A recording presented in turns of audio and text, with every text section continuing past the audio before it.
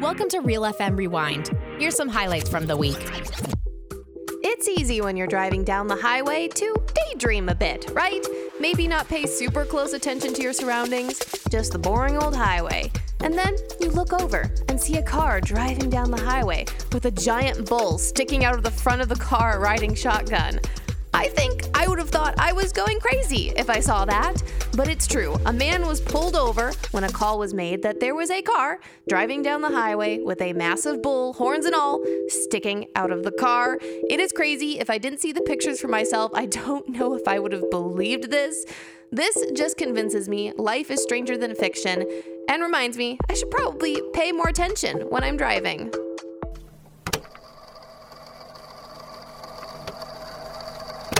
Kara, do you remember a couple weeks ago when I was talking about how fast food restaurants need to learn how to stay in their lane? I do remember. Right, because everyone wants to be everybody else. I know. For some reason. Yeah. Right, but you think about like the most successful brands that we know of. Yeah. They're really known for like one key thing, right? It's so true. And yet companies don't seem to get that. No. So part 2 today. Oh boy. Because I saw that Taco Bell, oh no, which is one of the worst offenders in this category. It really is. They are now offering gelato. What? Mountain Dew Baja Blast gelato. Oh no. Just no.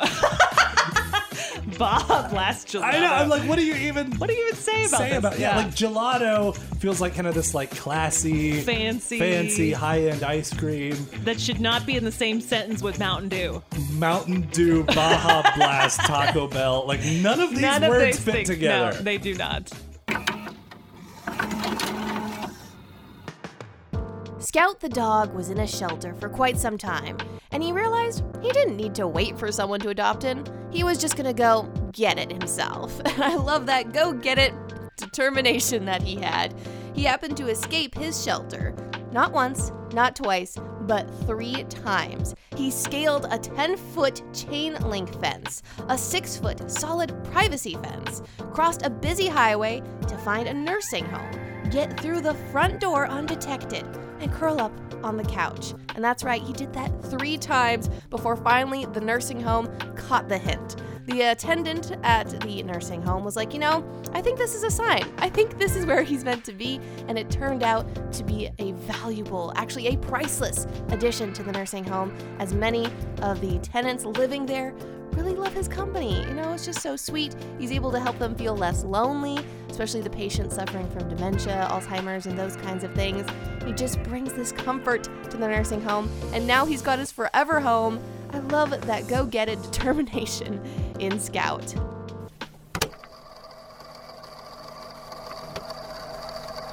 This weekend, Anson, my husband and I made a trip up to Nebraska, visited my niece and nephews, and was reminded once again that they grow up so fast. The first night we were there, we actually got to see my one of my nephews play football. He is old enough to do that, and sadly, he is taller than me now and has many, many big muscles. Looks like a football player. Yeah, he looks like a football player, Yeah. and I'm just like, this is not right. I remember when you were teeny tiny, and I could pick you up, and I don't know what to do with this information. My niece is about 11 and a half, and so she's also getting taller, and she's also like starting to act like a teenager. So I'm like, I love you so much, but like, oh, you're a teenager already. And then my youngest nephew is about 9. He's really sweet, and I could see that he had grown up, because when he gave me a ride in the go-kart this time, he said, "Now, how fast would you like to go?" Oh. I can go this slow. I can go this fast. I was like, he asked me. It's so, look at all of them. They grow up so fast. What would you do if you won $100,000 in the lottery? That's a lot of money. Zoe here with you on Real FM, and earlier I shared a story about Mark and Kathleen who won that in the lottery, and I loved what they decided to do with it. They decided that they were going to use the money to help renovate their home so they could foster kids.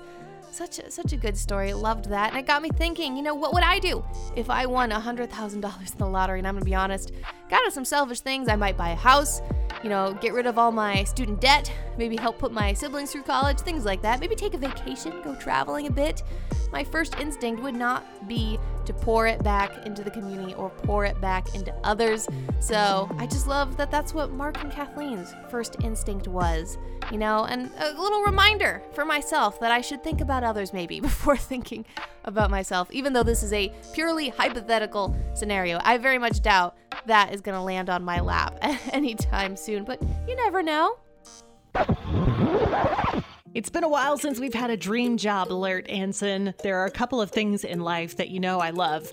One is cats. The other is baked goods. Okay. One of the other. Yeah. This one does not involve both, but it does involve baked goods. Aha. Oh, man. I am excited about this one. Yes. There's a company that's looking to hire someone to watch the newest season of the Great British Bake Off. Oh. And be a baked goods tester. Wow. Ahead of the new season. So you get to eat and watch at the same time. They basically want you to go to the store. They give you money to buy the ingredients, make the stuff. Okay. Eat it while you watch the show. And then I guess rate whether the food tastes like how they describe it on the show. Okay. That's assuming, it's assuming that I can make the things that they're actually making on the show. Yeah, but come on. I bet you could do it. I'm willing to try. That's all I'm saying, okay?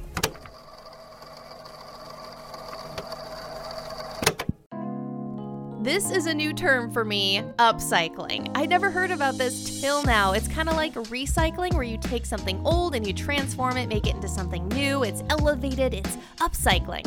And I heard about this term because of this young woman who gained some popularity over TikTok for doing some upcycling, some really unique upcycling. She came in possession of all of her grandpa's shirts after he passed away, and she didn't know what to do with them. It's kind of sad, She didn't want to donate them. She didn't want to throw them away. She also couldn't exactly use them. They were her grandpa's really big shirts. So she got out her sewing tools and upcycled them. She turned them into really cute blouses that she wears, and she loves it too because she gets to bring a piece of her grandpa with her when she wears them. And I thought this was so cool, and it turns out I actually do this too. I've got a pair of scissors and some needles. I'll get crafty with it. It's really fun when we can upcycle.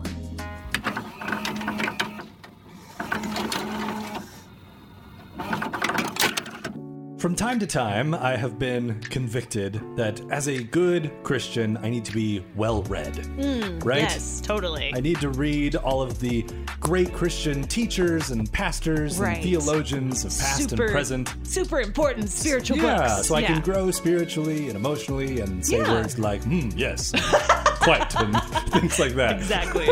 And there's nothing wrong with reading those books. In fact, that is a really good thing to do. Totally. But I've also become more convinced recently that it's also okay for Christians to read lots of fiction books. Yeah. And I think sometimes fiction gets a little bit of a bad rap. It does. Because we're like, well, we could go read important books. Exactly. That will actually make a difference. Ooh. Or we can go read made-up stories. Maybe at the very least, we're like, okay, well, you can read the Chronicles of Narnia. Yeah. So it's a made-up story with a point.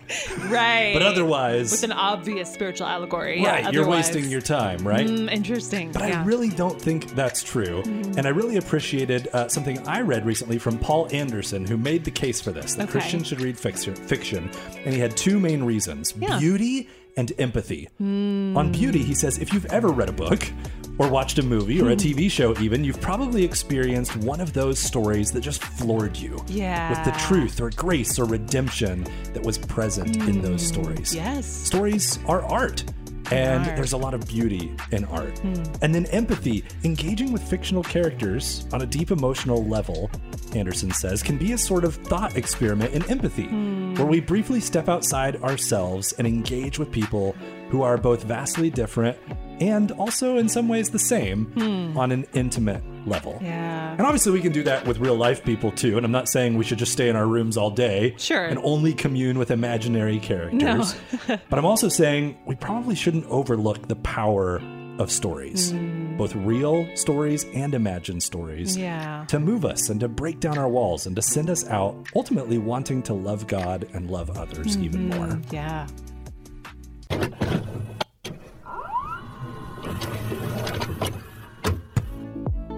When I was younger, I couldn't understand why sports were such a big deal. Everyone talks about their favorite football team or March Madness, and I never got it. A bunch of people chasing a ball. Wow, cool. But now that I've been living in Northwest Arkansas, where everything is woo pig suey and go hogs, I kinda get it. It's a cultural thing, but it might even be deeper than that because even dogs root for their favorite teams.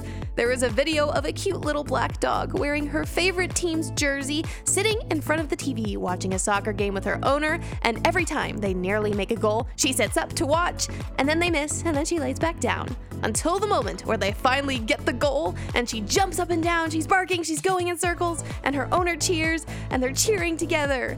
We all love rooting for the underdog. Even dogs too, I guess.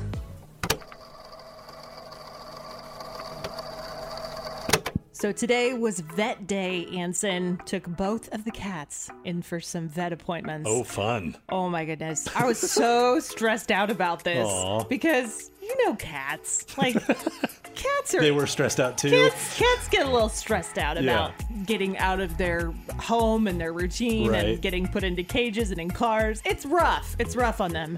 And so I was having all this anxiety, and I'm like, of course there's the meowing and the drive over, and I'm just trying to comfort them. And you're just feeling all of the stress that they're feeling all on their of behalf. The feelings, and I'm saying to my cat, like, it's gonna be okay. And I had this thought of, like, when you were a kid and your parents said things like, this hurts me more than it hurts you. Yes. And you were always like, no, it doesn't. Right. And I was like, no, really, I think this hurts me just as much as it hurts you. But I'm doing this for your own good, okay? So I feel you, parents, just on a very small level.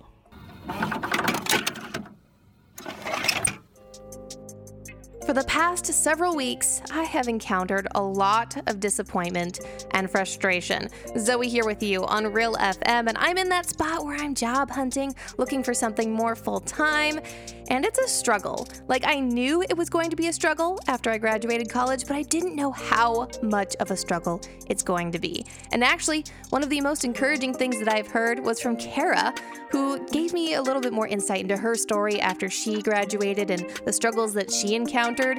And it's kind of funny how when someone tells you, yeah, it's really hard, I struggled a lot, here's how I struggled, it's like, so comforting. The struggle is real. But in a way, it is comforting to know that this is normal. It's okay to struggle. It's okay to constantly be finding this rejection and this disappointment because it's part of life, unfortunately. But maintaining this trust in God, that's what I've been trying to do. That's what my hope and my heart has been on, is knowing that God is going to be the provider in my life no matter what happens. And He's going to open the doors one way or another. And that's what I've tried to keep my eyes on, my focus through this entire grueling process just the past several months. And I'm happy to say there is some hope. I've got some interviews. I'm hopeful. I'm a little more optimistic. Who knows what's going to happen? But if you're in a season of struggle right now and it feels so hard, just know the struggle is real. And we're here for you here at Real FM to commiserate.